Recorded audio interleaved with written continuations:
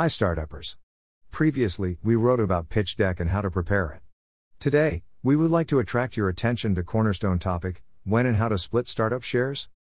When your startup is just starting out, resources are always in very short supply.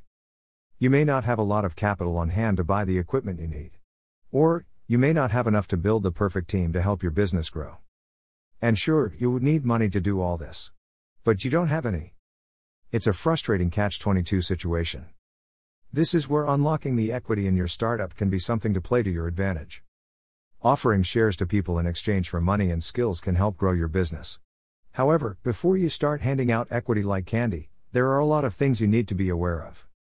In this article, we'll be looking at what shares are, which stakeholders may be interested in them, and the potential issues with giving out too much equity. We'll also look at some alternatives to giving out shares that may work for your business. What are shares?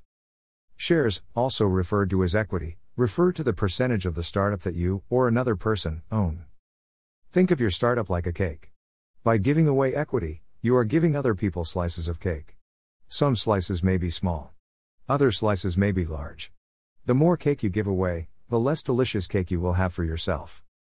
Typically, shares are exchanged for investment in your business. We'll go into more detail about who may hold shares later on in this article. Shareholders will receive a percentage of profits equal to the number of shares they hold. They may also have other rights like voting on business matters, attending annual meetings, and inspecting the company records. If your startup is liquidated, the shareholder also has the right to claim a proportion of the assets in relation to the number of shares they own. If the shareholder wants to part ways with your startup, they can sell or give their shares to someone else. They can give them back to you, or an outside investor. Who is a stakeholder? According to Investopedia, the definition of a stakeholder is a party that has an interest in a company and can either affect or be affected by the business.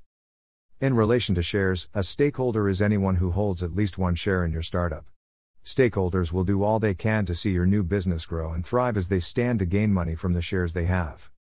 Let's take a look at the people who can be stakeholders in your business. A founder, also known as you. In a startup, the founder will start out with 100% of the equity. This figure will go down as they give shares out to other people. This is commonly known as equity dilution. It is rare for a founder to give away 100% of their shares though. They will typically hold back a substantial amount of equity for themselves. An investor. An angel investor or venture capitalist will help your startup grow by giving you valuable capital, as well as their time and expertise. However, this help does not come for free. An investor will expect shares in exchange for their support of your business. An employee. If you are looking for the most skilled people to join your business, but you don't have a lot of money, equity may be an option. Employees of a company may receive shares. An additional perk of joining your startup will also work. The key advantage of giving employees shares is that they will become more invested in your startup, working hard to grow the business and bring in revenue.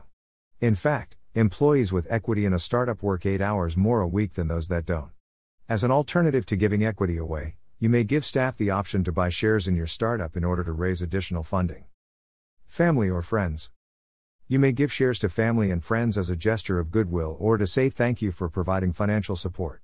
If yours is a family-run startup, it may be that all of your stakeholders are close family. Other third parties. It may be that people you don't know too well become stakeholders in your startup. This is quite rare, but it can happen. For example, if a founder or investor leaves, they may decide to give or sell their equity to someone outside of the business.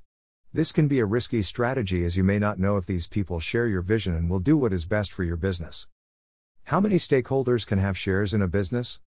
As many as you need. Bear in mind though that the more stakeholders you have, the less shares will be worth and the less control you will have. Think carefully about whether a stakeholder in your business needs equity before you give it to them. Is there something else you can provide them in exchange for their support? How many shares should I give to stakeholders? The number of shares you give away will depend on the stakeholders' contribution to the business.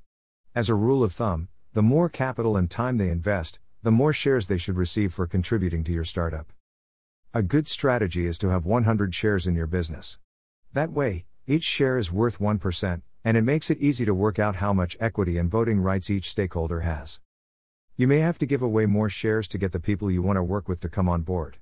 For example, an in-demand investor may request more equity to be involved in your startup. Not sure how much equity to give away to stakeholders? Consider the following. Work out how much money you need to raise to grow your business. Look at how much of your startup you're willing to give away. When you have these two figures, you'll know how much you have to give in order to get the outcome you want. Majority and minority shareholders. The person who holds over 50% of shares in a business is known as the majority shareholder. This means that they have a lot of influence over how the startup is run. If there is a majority shareholder in a startup, it is usually the founder. A minority shareholder is someone who holds less than 50% of shares. They have less influence over how the startup is managed. A minority shareholder still has fundamental rights though, which can vary depending on which country you're in. For example, in the UK, 75% of shareholders must agree on a special resolution like changing the name of a company. This means any stakeholder with 25% of shares or more can block the resolution. Stakeholders can also work together to push their decisions through the board. For example, let's say you have 3 stakeholders in a business, A, B and C. Each stakeholder holds 33% equity. If A wants to appoint a new director to the board, there is nothing to stop B and C from coming together in using the equity they have to block A's proposal. Alternatively, if there are 2 stakeholders with 50% equity each and they keep disagreeing, they will never be able to get any decisions made. If you have 2 founders, you might want to introduce another stakeholder to prevent deadlock. In conclusion, you are free to give as many shares away to a stakeholder as you feel appropriate. However, be aware that the more equity you give them, the more power they will have in your business. You will also want to be mindful of who could potentially come together to form a majority group. When should I give shares to stakeholders? The simple answer is whenever you're ready to do so. Startups give shares to people in exchange for capital or experience. When you are in need of either of these for your business, you can use your shares to get them. Remember that the less established your startup is, the less your shares will be worth. This may mean you have to offer more of them to get what you need. Bear in mind that you don't necessarily have to give away shares to grow your business. If you're bootstrapping your startup and don't need to give away shares to cover expenses, then the equity in your business can be all yours. Alternatives to giving away shares in a startup. If you want to get ahead but don't want to give away precious equity, there are a few options available to your business. Here are some of the things you can do instead. You can operate a profit share scheme for employees. This is when you give someone a percentage of your profits over a set period of time.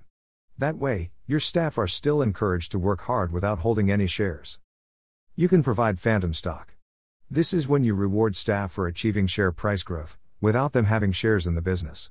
Similar to a profit share scheme, they are working hard for a reward, using your share price as a baseline. If you want involvement from an investor without shares, you can ask an investor for a private loan instead. This can be an excellent alternative to getting a loan from a bank or building society. You can launch a crowdfunding campaign where you ask multiple investors for small amounts of money. You may choose to give investors a small reward for taking part. If you are willing to offer shares initially but want them back when your company starts to grow, you can offer a share buyback agreement to an investor. This is when you give an investor shares in exchange for capital as usual, but under the proviso that you can buy their shares back from them in the future. Some investors may be happy to do this and others may not be, so check with your prospective investor before you come to a deal. In conclusion, navigating the world of company shares and equity can be tricky. Shares are valuable for raising capital and getting the best people to work with, but with each share you give away, you lose a little bit of your startup. You should always consider the potential risks to your business when giving away shares. We'd recommend consulting a lawyer before you start to consider giving away your equity. If you want to lay down some rules before you start to offer shares, a good option is to put together a shareholder agreement. This document will detail the rights and obligations of the people who hold shares in your company, and they will need to agree to them before being given equity. For example, if a shareholder wants to sell their shares, you can put in a clause where they must give you the option to buy them back first. This reduces the risk of unwanted third parties owning a share of your business. A lawyer will be more than happy to put this document together for you, and it will give both you and your startup peace of mind. Need a little extra help when IT comes to equity? Get in touch with You Are Launched. There are a lot of rules when it comes to equity and shares. We have given you a simple breakdown in this article, but if you need some friendly advice about the best situation for your startup, get in touch. You Are Launched has been working with lean startups, accelerators and venture capital companies since 2014, helping them get the resources needed to grow their business. Send us an email or contact our founder below. We will take a look at your startup and suggest how you can use your equity to your advantage. Book a call.